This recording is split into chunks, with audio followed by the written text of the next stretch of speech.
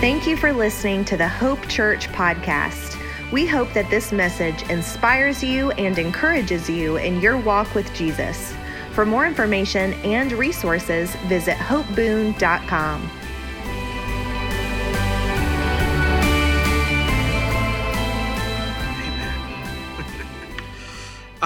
This morning we're gonna have a good time. I've got a lot to share with you today, but a couple things before I get into the message. I actually want to tell you about this story that happened to me this week, and this is hilarious, or I think it's hilarious. Anyways, this is a true story.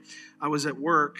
The company that I work for, we work with local government, and I got a call this week from a gentleman in the city of Randleman, the city manager. The new city manager of the city of Randleman. And if you don't know where Randleman is, it's kind of out in the middle of nowhere, in the middle of our state, south of Greensboro and that area. And we did a project with them back in 2019, and the new city manager reached out to our office this week, and I spoke with him on the phone. He was a good old boy. And he was letting me know that he needed some files and was wondering if I would send them to him. I said, sure, no problem. So I said, let me take down your information. I said, what's your name and what's your email address, best email address you have?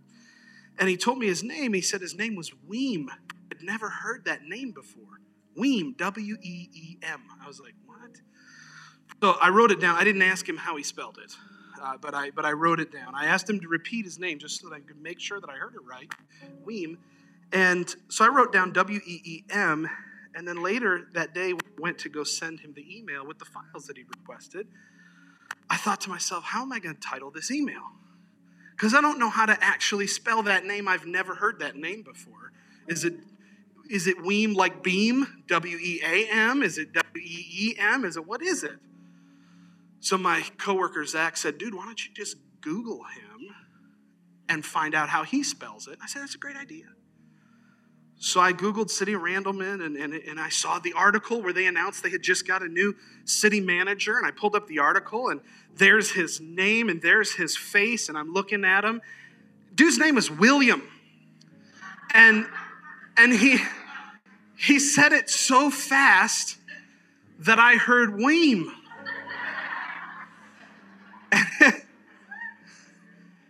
And in a thick Southern accent, sir, what is your name? William Johnson. William Johnson. And he just said it real fast and William Johnson. Nice to meet you, William. Whatever.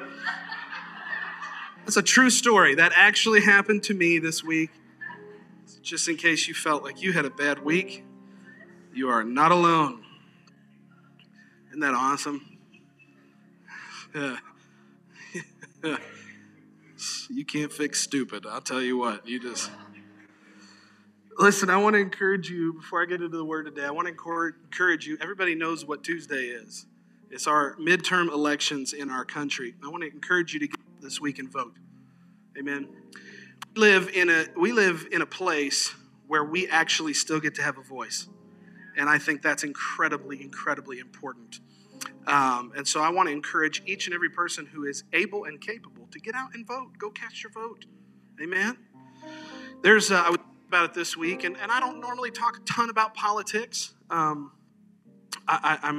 far more interested in helping guide people's morality and then encouraging them to vote according to their morality and vote according to the Spirit of God and what He says on the inside. Amen. But I won't shy away from it either. Okay. There's three institutions that God has created. There's more than three, but three big ones in the Scripture that He teaches on: government, the family, and the church. All three of those institutions were God's idea. Amen. And they're all connected. They all touch one another, and they all overlap. We have a right as children of God to be leaders in each of those three institutions. So I want to encourage you to get out and do your part this week. Amen. Go out and vote. Amen. I'm just glad that we live in a place that still honors our voice. Because I'm here to tell you, I've been to some countries around the world where that is not a reality. That's not a reality. And I want us to be the kind of people that take advantage of that. Amen? All right, so we're going to continue this morning in our series titled Carefree. I have a lot to say this morning. There's just so much to cover, and I'm really trying to pack a lot into 5 weeks. And so I want to encourage you to connect with what I'm sharing this morning, and let's dig in together. You can turn in your Bible 15. This is one of our two main scriptures, John chapter 15. Our other main verse is Philippians chapter 4, John 15:11, Philippians 4:7.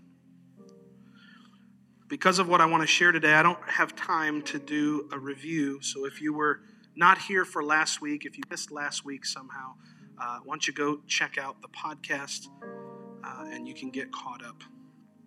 John chapter 15:11 and Philippians 4:7. John 15 reads, "These things I have spoken. These things I have spoken to you, that my joy may remain in you, and that your joy may be full. These things I have spoken to you, that my joy may be in you, and that your joy may be full." And then Philippians chapter 4, verse 7 says, "And the peace of God, which surpasses all understanding, will guard your hearts and minds through Christ Jesus." Aren't you thankful for the joy of Jesus remaining in you and the peace of God guarding your heart and mind? The one thing I'll say that's a repeat from last week is that these two verses highlight and chronicle for us God's will for our lives. God's will for your life is that you be filled with His joy and filled with His peace. Amen. Peace and joy are the will of God for every single human being on planet Earth. Can you say amen to that? Amen. I want to make our confession of faith that we like to make, and then I'm going to pray and jump into today's discussion. But you'll see this on your screen.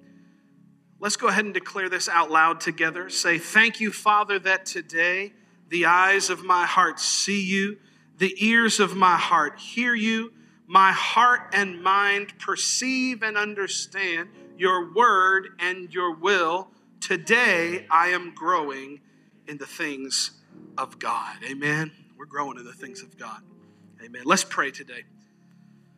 Lord, we come to you today expectant to receive from your word. God, I want to thank you for this opportunity that you've given me to share your word with your people. Lord, I don't take that lightly in any way. Father, I just pray that you would, by your power and by your Spirit, instruct your people today in the way that you would have them to go. Lord, I pray that each and every one of us would be able to successfully put our opinions to the side, that we would, with open hearts and with open minds, receive the word that you have for us today. We receive it as personal. We take it as real today. And we come to you thankful that you would speak to us. We give you the praise and thanksgiving for these things in Jesus' name. If you believe it, say amen, amen, and amen. I'm going to take about 40 minutes today, which is just a couple minutes longer than I normally take. But I've got, as I said, I've got a lot of things to share with you today. The title of today's message, the series is called Carefree. This is part 2. And the title of the message today is Know Your Enemy. Know your enemy. I think that if you want to win a fight, if you want to win a battle, you need to know what your enemy's doing. And as you do that, you need to know to the best of your ability what your enemy's strategy is. You need to know what your enemy's weaknesses are, and you need to know what your strengths are. And if you will do those things, if you'll have access to those things, you'll be able to be victorious in every battle that you fight. I mean, how if you were to go, like, if we were to get, okay, listen, I'll just make it real plain for you. If Jeff and I were to box each other, okay, I'm just pick on you for a second. If Jeff and I were to box, you'd be able to visit me in the hospital that following week, and I would be very grateful. But no, if we were to fight and somebody came to me before the fight and said, "Listen, here's Jeff's 3 weaknesses, exploit those." And if they were to say, "Here's the main ways that he's going to attack you, so be on the lookout for those things when he tries to do them," how many of you know I would stand a much better chance against this man mountain? I love you, man. Listen, your enemy, the Bible says that our adversary roams about like a roaring lion, seeking whom he may devour. The enemy is a strategist. The reason the enemy is a strategist is because ultimately he's very weak. That sounded like it was a surprise to you. Thank you. The enemy is very weak. The Bible actually says that he's defeated, completely, annihilated. The book of Isaiah talks about, and the book of Ezekiel both talk about the enemy and who he actually really and truly is. And the book of Isaiah tells us that when this life is over and when the earth comes to its final days and we're on the other side in eternity, we're going to actually look at the devil and go, is this the puny little thing that deceived the nations? The reason the devil is a strategist is because that's all he actually has to work with. Because he's weak, he's powerless. Jesus defeated him on the cross. So he's a strategist, and if you're going to beat a strategist, you got to know their strategy. How many of you know that the Bible tells you exactly what the strategy of the enemy is? So today, my job and my goal is to help you by eliminating these strategies in your life. I talked about these three last week. I called them ADD: anxiety, depression, and despair. Anxiety, depression, and despair. Every one of us is going to deal with these things in our lives at some point. Paul says in 2 Corinthians chapter 2, verse 11, that he is not unaware of the enemy's devices and schemes. And his desire is that we also would be aware of the enemy's devices and schemes. So, who is your enemy and what are his schemes? Satan, of course, who's a big fat liar. Amen. A big fat liar. And he's defeated.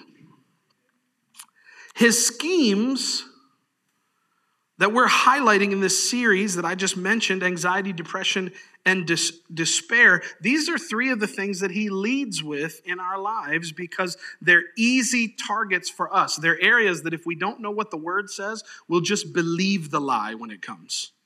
Right? Does that make sense? I mean, if the enemy can convince you that anxiety is a normal part of your life and you should just learn to deal with it, then you will. And that will be an easy point of entry and access into your life. So today we're going to pull the cover back and just expose the enemy for the lion booger that he really is. He's a weenie. You see, if you know the tactics of your enemy, if your enemy is a strategist and you know his strategies, you'll see him coming a mile off. Amen. So I want to expose the enemy's tactics this morning, and I want to get into each one of these three things: anxiety, depression, and despair. Before I do that, let me say this. It all starts with a seed. The majority of the problems, if you're taking notes, you may want to jot this down. The majority of the problems that we face in our lives have a spiritual root, meaning that they go beyond just the things we see in the natural. They go beyond our five senses. The majority of the problems that we face in our lives have a spiritual root, or root, depending on where you're from in the country. And every root begins as a seed. And listen, the kingdom of God works exactly the same way. Everything that God wants to do in your life, he gives it to you in seed form. This word, this Bible, is a bag of seeds. It really is. You can go read about it in the book of Mark. Jesus said the sower sows the word. It's like a farmer sowing and planting seed on the ground. This Bible that you hold, it's the seed of God's word, and he's given it to you to cultivate in your life. Well, guess what? The devil is coming with some seeds too. If you can identify the seed, you can deal with the problem before it becomes a problem. Right? How hard is it to pluck a seed out of the ground right after you plant it? Anybody ever planted a seed before? You just drop it in the ground, cover it up with a little dirt, and then it goes to work. Well, how hard is it when it's still a seed to get that thing out and deal with it in your life? It's just as easy as it was to put it in. Just move the dirt out of the way, pluck it up, and it's gone. And it has no chance to grow. Can I tell you that anxiety, depression, and despair all start as seeds in our lives? And if you can identify the seed, you can deal with the seed before it becomes an oak tree. It takes a lot of work to cut down a 100-year-old oak tree. But anybody can deal with an oak tree when it's still an acorn. Amen. Now, don't be discouraged by this. Don't see yourself at a disadvantage. Maybe the first thought that goes off in your head is, oh man, 15 years ago I had tons of seeds. I could have dealt with them then. Well, we believe in a God of miracles. You can still deal with them today. Amen. Oak trees can come down by the power of the Holy Ghost in this place. Amen. You believe that? So this is encouraging. Now, with each of these tactics of the enemy, we're going to define three things, okay? Yeah, I told you what the tactics were. The tactics were anxiety, depression, despair. We're going to identify three different components with each one of those: the problem, the seed, and the solution. So this is the format for today, okay? I want you to stay with me, take notes. This is going to be fun, okay? So just for example, we're going to define the problem, like depression. We're going to talk about the seed of depression, and then we're going to talk about God's solution to depression. We're going to do that with each one of these, okay? Side note, the seeds that we're going to talk about always seem justified at the moment that they're planted. I want to say that up front, because as we talk about these three different tactics of the enemy, and we talked about the seeds that are associated with these tactics, I want you to keep in mind that at the moment that the seed is planted, it always seems totally reasonable. Totally reasonable. I'll just give you a little heads up, okay, a little clue. We're going to talk about anxiety first. The seed of that is worry. And every time worry comes to you in seed form, it's totally justifiable. You got a million reasons why you should be worried. Amen. All right, so let's talk about it. Tactic number one, anxiety. Let's define the problem. Anxiety is restlessness. Restlessness. Merriam-Webster defines anxiety as apprehensive uneasiness or nervousness, usually over an impending or anticipated ill. It's a state of being anxious, and it's a state of being anxious over something that you anticipate. Somebody say, not real. Right? Not real. How many of you have lived long enough to figure this out, that 98% of the things you worry about never actually even come close to happening? Amen? We read Philippians chapter 4, verse 7. Back up one verse. Back up one verse. Verse 6, how does it start in your Bible? Be anxious for nothing. Nothing. Be anxious for nothing, but in everything, everybody say everything. By prayer and supplication with thanksgiving, let your requests be made known unto God, and the peace of God, which surpasses all understanding. Right? Be anxious for nothing. I looked up the Greek word nothing. And I actually was surprised at how funny the definition of the Greek word for nothing is. This is literal. I typed it right out of the concordance. The Greek word for nothing here means not even one thing. Not even one thing. Can I ask you a question this morning? And I really want you to think about this. What did the Lord give you permission to be anxious about? Not even one thing. What does the Lord... See, we've got to deal with this and just hit it right on the nose, because most of us have lived a life where we have been convinced that worry is just okay. It's just a normal and natural part of life. We've just come to understand and come to think of anxiety as being totally normal. But the Bible tells us here that we're not even allowed to be anxious over not one thing. What does the Lord give you permission to be anxious about? Nothing. Hey, this side of the room's doing a little better than this side of the room. I'm just going to let you know that. I'm going to preach to these guys for a little while. Okay? What does it... Go, step it up. My mom said it. She's the boss, okay? Not even one thing. Lord, can I be anxious about my marriage? Nope. How about my career? How about my future? How about my finances? Parents, how about my children? How about single people? How about my spouse? My soon-to-be spouse? What about the future? What about my decisions? What about the economy? What about the state of affairs in our nation? What about tensions in society? Which one of these things am I allowed to be worried about? None of them. Be anxious for nothing. Not even one thing. Now, that's the problem. That's the tactic, anxiety. Let's talk about the seed. This one's easy to identify, as I said at the beginning. The seed of anxiety is worry. Every time anxiety comes into your life, it starts as a worry seed. It starts as a worry seed. It starts as fear. Did you know that in the Bible, there's no greater commandment given to us, or I should say it this way, there's no commandment given to us by God more frequently than the words fear not or do not fear. Even the commandment of love, which Jesus said is the greatest commandment, it is the greatest commandment, but the most frequent commandment is don't be afraid.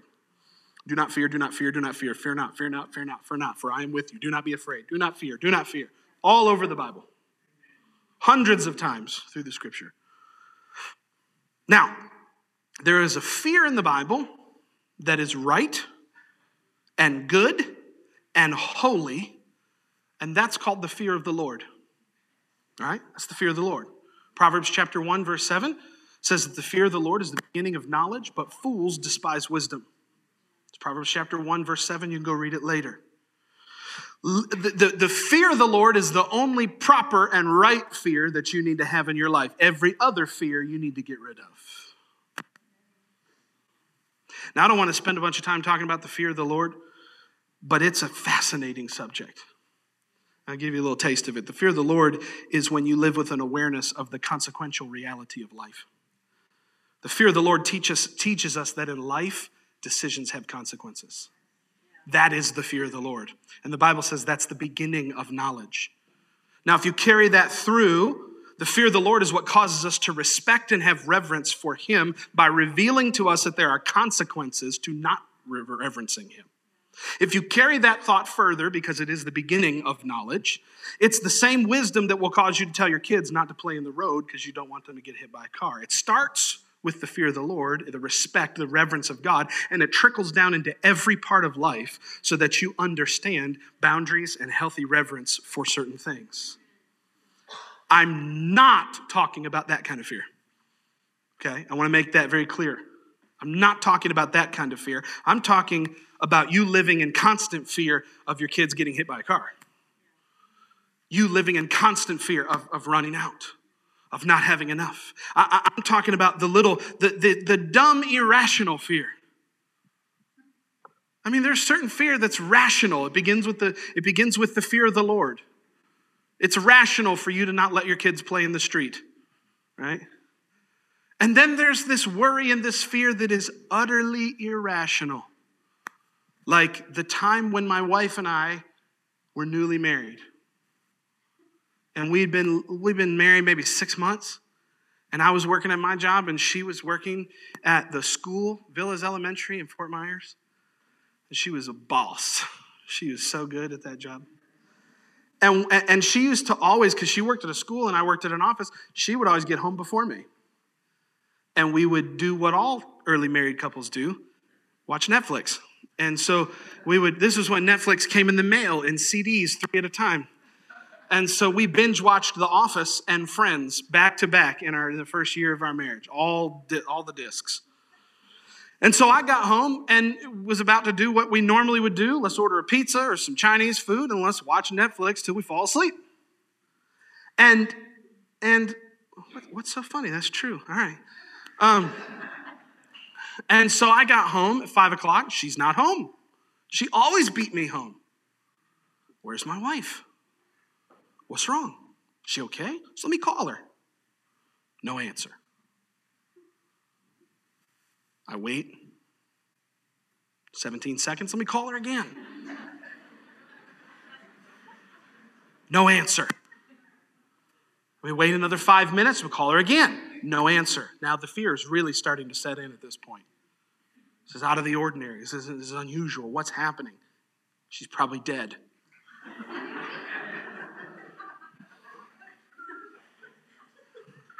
This went on for another, 40 minutes of me, just deciding which direction the search party would go in.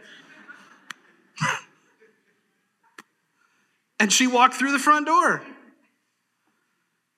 What happened? Where have you been? What's going on? Oh, hey, sorry, I got in a meeting and it went late. My phone died.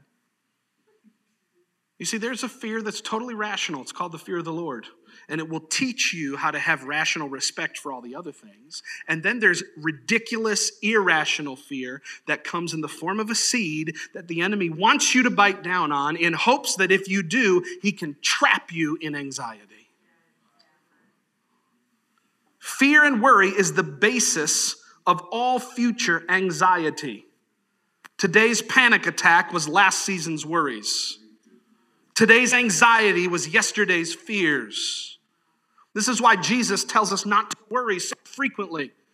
In fact, if you go to Matthew chapter 6 and verse 27, Jesus says, which of you by worrying can add 1 cubit to your stature?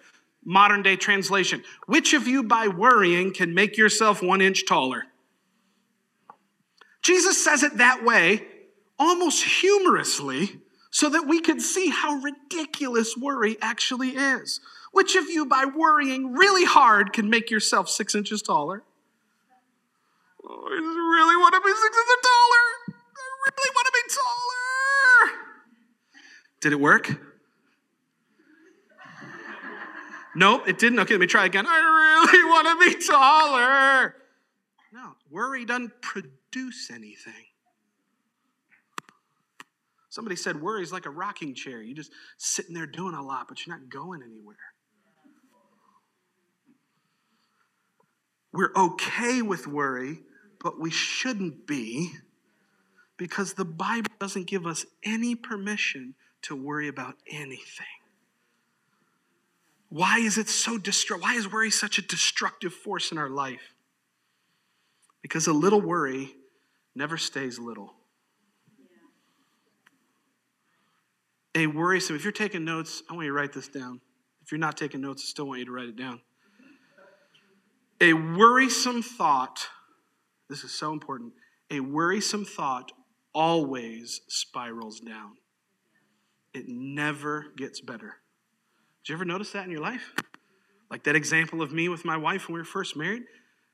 The first thought was like, oh, I wonder where Brianne is. She's normally home by now. Half an hour later, I'm crying, planning the funeral. It doesn't ever get better. It always spirals down. That's why you need to squash it out the moment you identify it. All right. I took a lot of time on that one. I'm looking at my timer going, oh my Lord, how am I going to pack this all in? Okay. We defined the problem, anxiety. We defined the seed, worry. What's the solution? Solution's right there. In Philippians chapter 4, verse 6. Let's read it again. Philippians chapter 4, verse 6. Be anxious for nothing, but in everything. Somebody say everything. By prayer and supplication with thanksgiving, let your requests be made known to God. God told us to worry about nothing and pray about everything. I like Pastor Chad Veach, if you know who he is. He just wrote a book that came out last month that says, Help, I worry about everything because I pray about nothing. But that's the exact reverse of what God has told us to do. Worry about nothing and pray about everything. The problem is anxiety. It's restlessness. The seed is worry. The solution, pray about everything. What do you do when you feel anxious? Pray about everything. What do you do when you feel worry come? Pray about everything. What do I do when I just really feel trapped and I'm having a panic attack? Pray about everything. Amen? Let's keep moving. Tactic number 2, depression. Let's define the problem. Depression is heaviness. Heaviness. If anxiety was restlessness, depression is heaviness. And can I say something real quick? These 3 things, anxiety, depression, and despair, they're not linear. In other words, you don't just get anxious and then after a while of being anxious, you graduate to depression. And then after that, you graduate to despair. You can go straight to despair. The enemy can lead you straight into depression. It doesn't matter. They can happen out of order. This is not a linear thing, okay? Just want you to understand that. Let's define the problem. Depression is heaviness. Merriam-Webster says that depression is a state of feeling sad, low spirits, a reduction in activity, amount, quality, or force. I like this. A pressing down. What does depression do to you? It presses you down. It weighs you down. It's heavy. The Bible speaks directly to this in Isaiah chapter 61, verse 3. You'll recognize this. Isaiah chapter 61, verse 3. This is where the prophet of God starts by saying, the Spirit of the Lord is upon me because the Lord's anointed me to preach the gospel to the poor. He sent me to proclaim liberty to the captives, recovery of sight to the blind. Get me verse 3 so I don't have to turn there in my Bible. To give them beauty for ashes, the oil of joy for mourning, here it is, the garment of praise for the spirit of heaviness. What is that? Depression. That's what it is. It's a spirit of heaviness. Now, if any of you have experienced depression before in your life, you'll know that this is true. When you feel depressed, we often associate depression with only sadness, and it can be that. Oftentimes, it's got a lot of sadness in it. But beyond that, it equates to lethargy and apathy. And I just don't want to get out of bed today. I can't face the day. I'm too heavy. You are weighed down. Everything is hard. Nothing is good enough. Let's define the seed. Now, this one might come as a surprise to you. I know that it came as a surprise to me. In fact, it's not what you would think. I would have thought that depression was spurred on by worry, just like anxiety. It's not. I was sitting several years ago, 5 years ago now at least, sitting at this intersection at Bamboo and 421, minding my own business. In fact, I'm pretty sure I wasn't even thinking about God. I know that's a shock to you all, but I wasn't even thinking about the Lord. I was probably, once again, this side, doing way better than this side. Wasn't even thinking about the Lord. Was probably listening to, some music from the 2000s or something. I don't know. Just minding my own business. And all of a sudden, the Holy Spirit spoke to me. Did you ever have one of those moments? God speaks to you out of the blue. It's like a bolt of lightning, man. Boom. And this is what he said. Depression is the fruit of the seeds of criticism. Depression is the fruit of the seeds of criticism. Criticism is the seed of depression. Now I said, Lord, you're going to have to help me with that because I could not put those two together.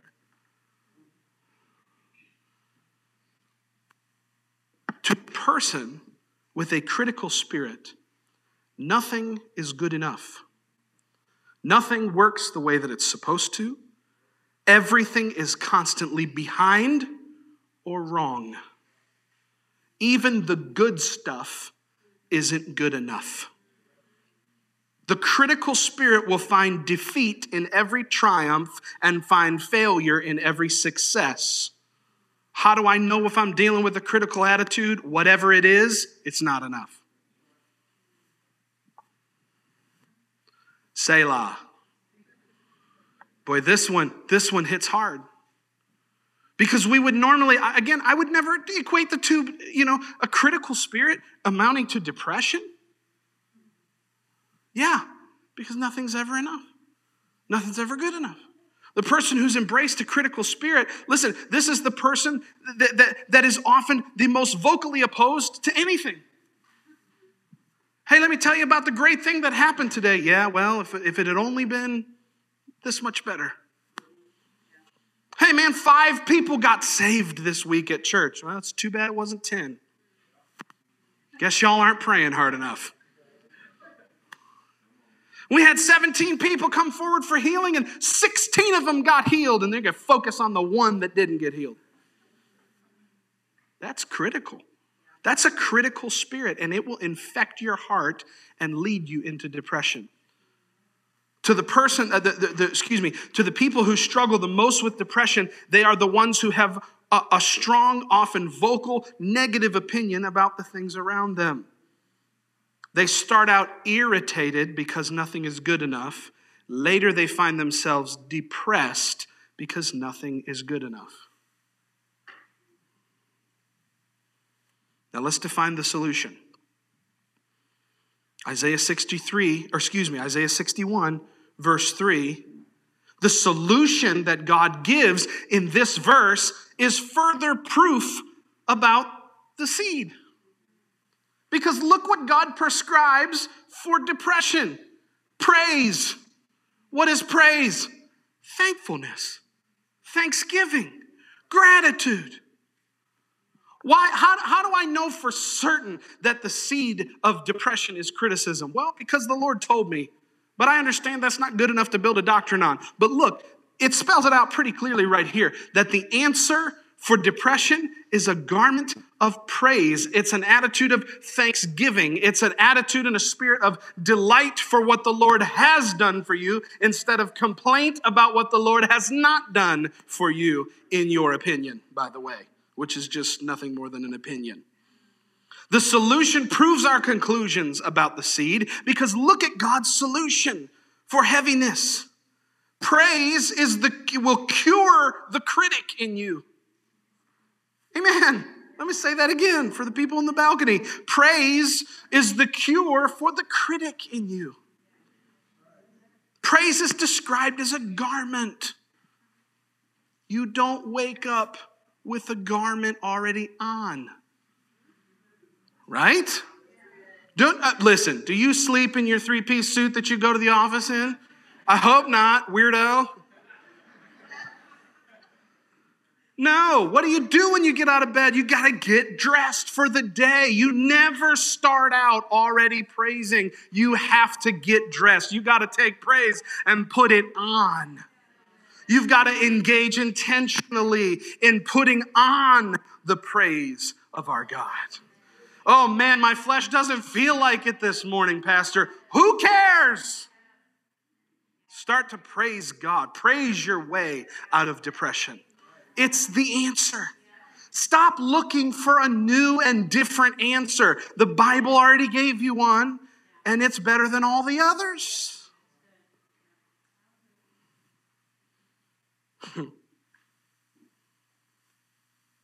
The problem is heaviness, depression. The seed is criticism. The solution, thankfulness and praise. I am fully convinced that you can praise your way out of any depressing situation, regardless of how it starts. Listen, maybe you're not to blame for all the depression in your life.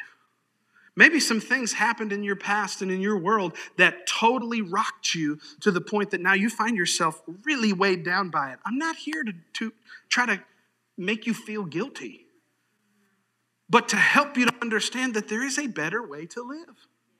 And it's the way of thanksgiving. It's the way of praise. Get dressed. Get dressed, man. Put some praise on. Tactic number 3, despair. Tactic number 3, in the last few minutes, despair. How do we define despair? Despair is hopelessness. If anxiety is restlessness, if depression is heaviness, despair is hopelessness. Merriam-Webster calls this one the utter loss of hope. The utter loss of hope. If we're going to understand how potent that is, we need to understand what hope is.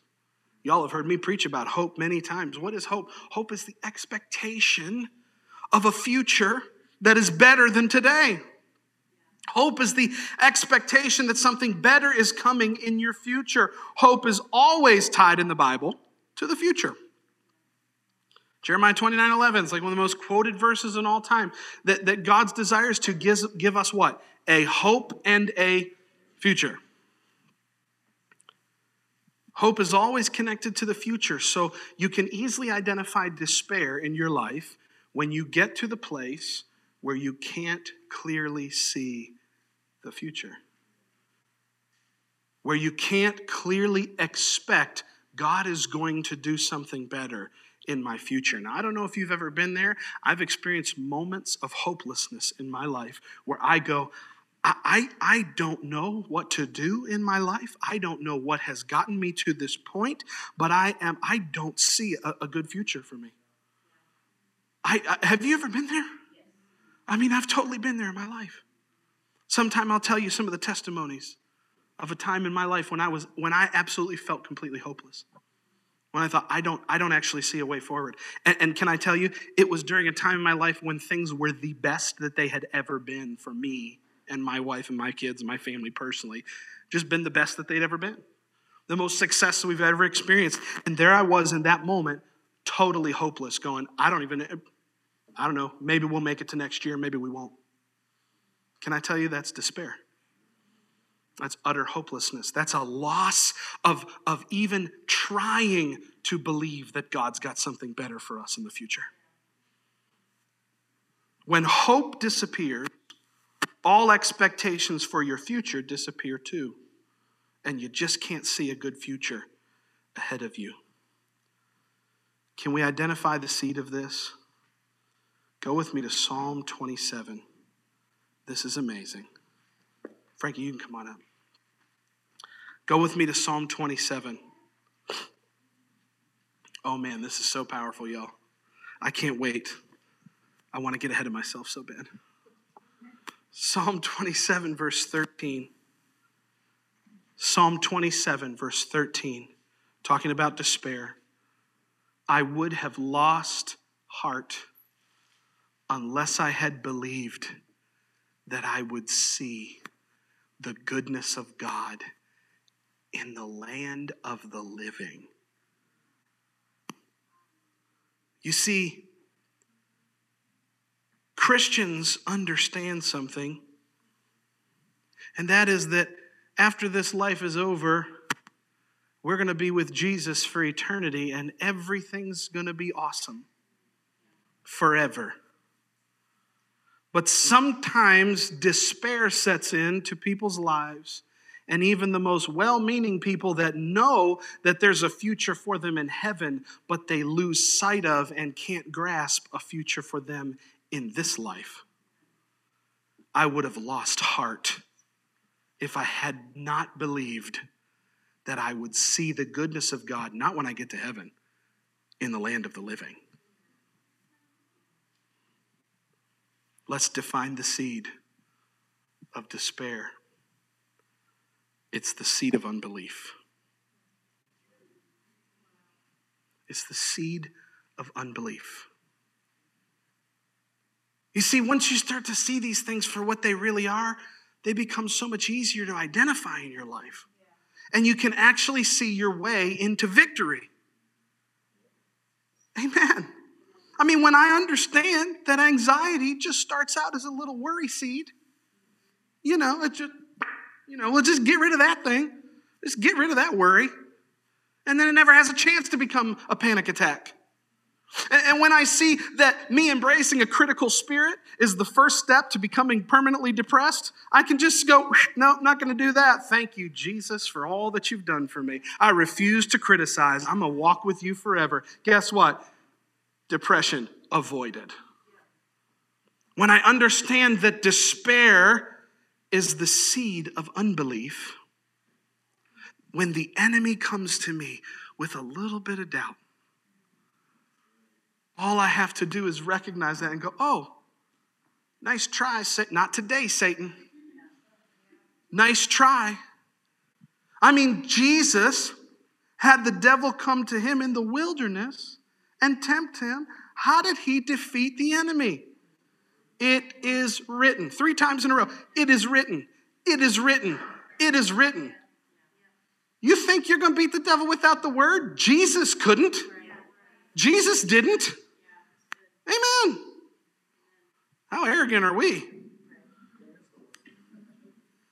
Can I tell you, you'll never overcome thoughts with thoughts. You only overcome thoughts with words.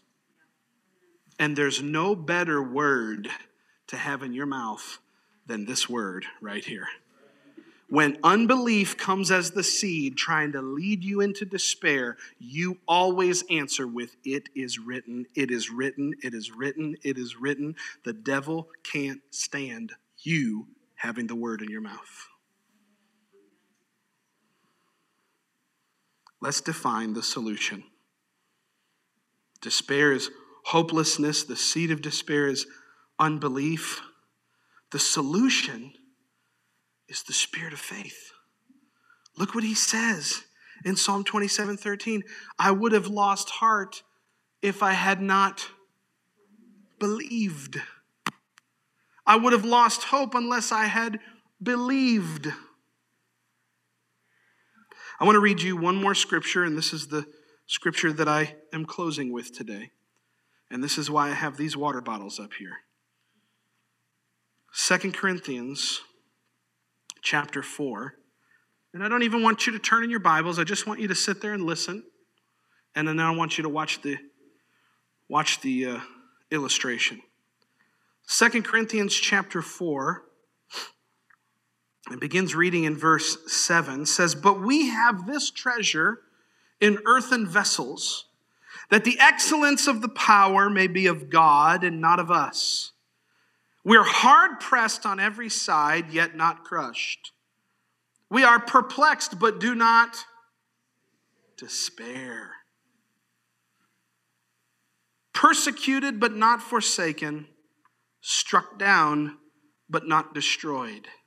Paul is telling us here that as Christians, we live in a world where we are going to be assaulted by the enemy.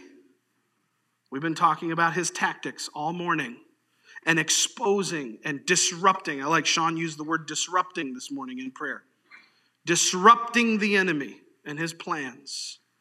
But we live in a world where the enemy is going to scheme to get us and bring, attacks on every side. Paul was telling us about it here in 2 Corinthians 4.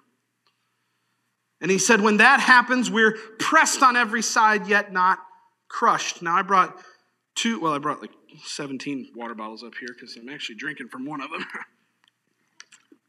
But I brought up two of these water bottles, and I want you, come here. You, come here. This is my lovely assistant.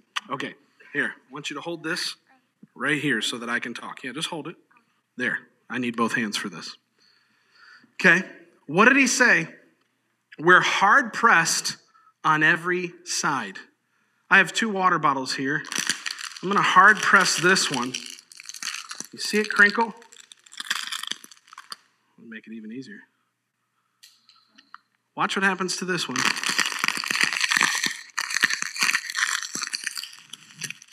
Hard pressed on every side.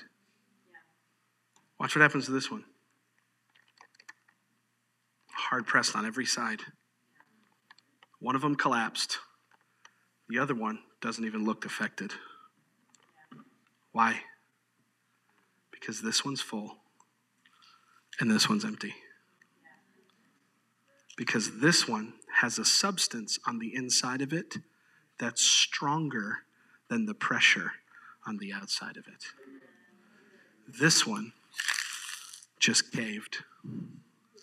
But this one can't cave. Because the Bible says, greater is he that is in me than he that's in the world. Despair doesn't have a chance. Thank you, baby. No, you cannot. She wanted to know if she could talk into it. She can't. Look. This is despair when faith isn't in the picture. This is what happens when despair comes in and you're hard pressed on every side. The pressure of life comes from every direction at the same time. Have you ever been in such a pressure situation that you can't tell where the pressure's coming from because it seems like it's coming from every direction at the same time, simultaneously to the same degree? That's the enemy's attempt at despair. So how do you become, like Paul describes, hard pressed on every side, but not crushed? How do you become the water bottle that no matter how hard I squeeze this thing, it just doesn't even look like it's being impacted at all? How do you become that? How do you live with that kind of internal consistency and fortitude? Paul says in verse 7, we have this treasure in earthen vessels. What is the treasure? We're the earthen vessel. We're the water bottle. What is the treasure that we have in us that's stronger than any pressure from the outside? Look down at verse 13. And since we have the same spirit of faith. What is it that makes your insides stronger than the pressure on your outsides? It's the spirit of faith. Faith and trust and belief and hope in the fact that God will always live up to his word. If the problem of despair is that it strips you of your hope, and the seed of that problem is unbelief, then the solution to that problem is to have faith on the inside. Have a spirit of faith on the inside. I say, Pastor, how do I develop a spirit of faith on the inside? I mean, how many of you want to be like this water bottle?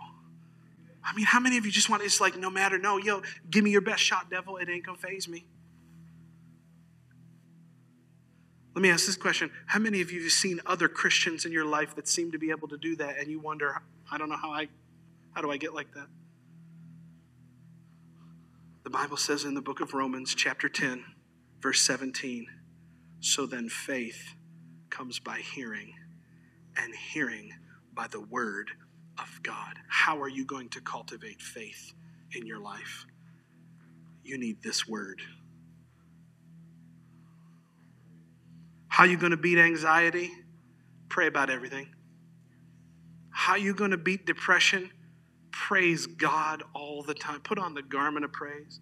How are you going to beat hopelessness and despair? Build up a spirit of faith through the word of God.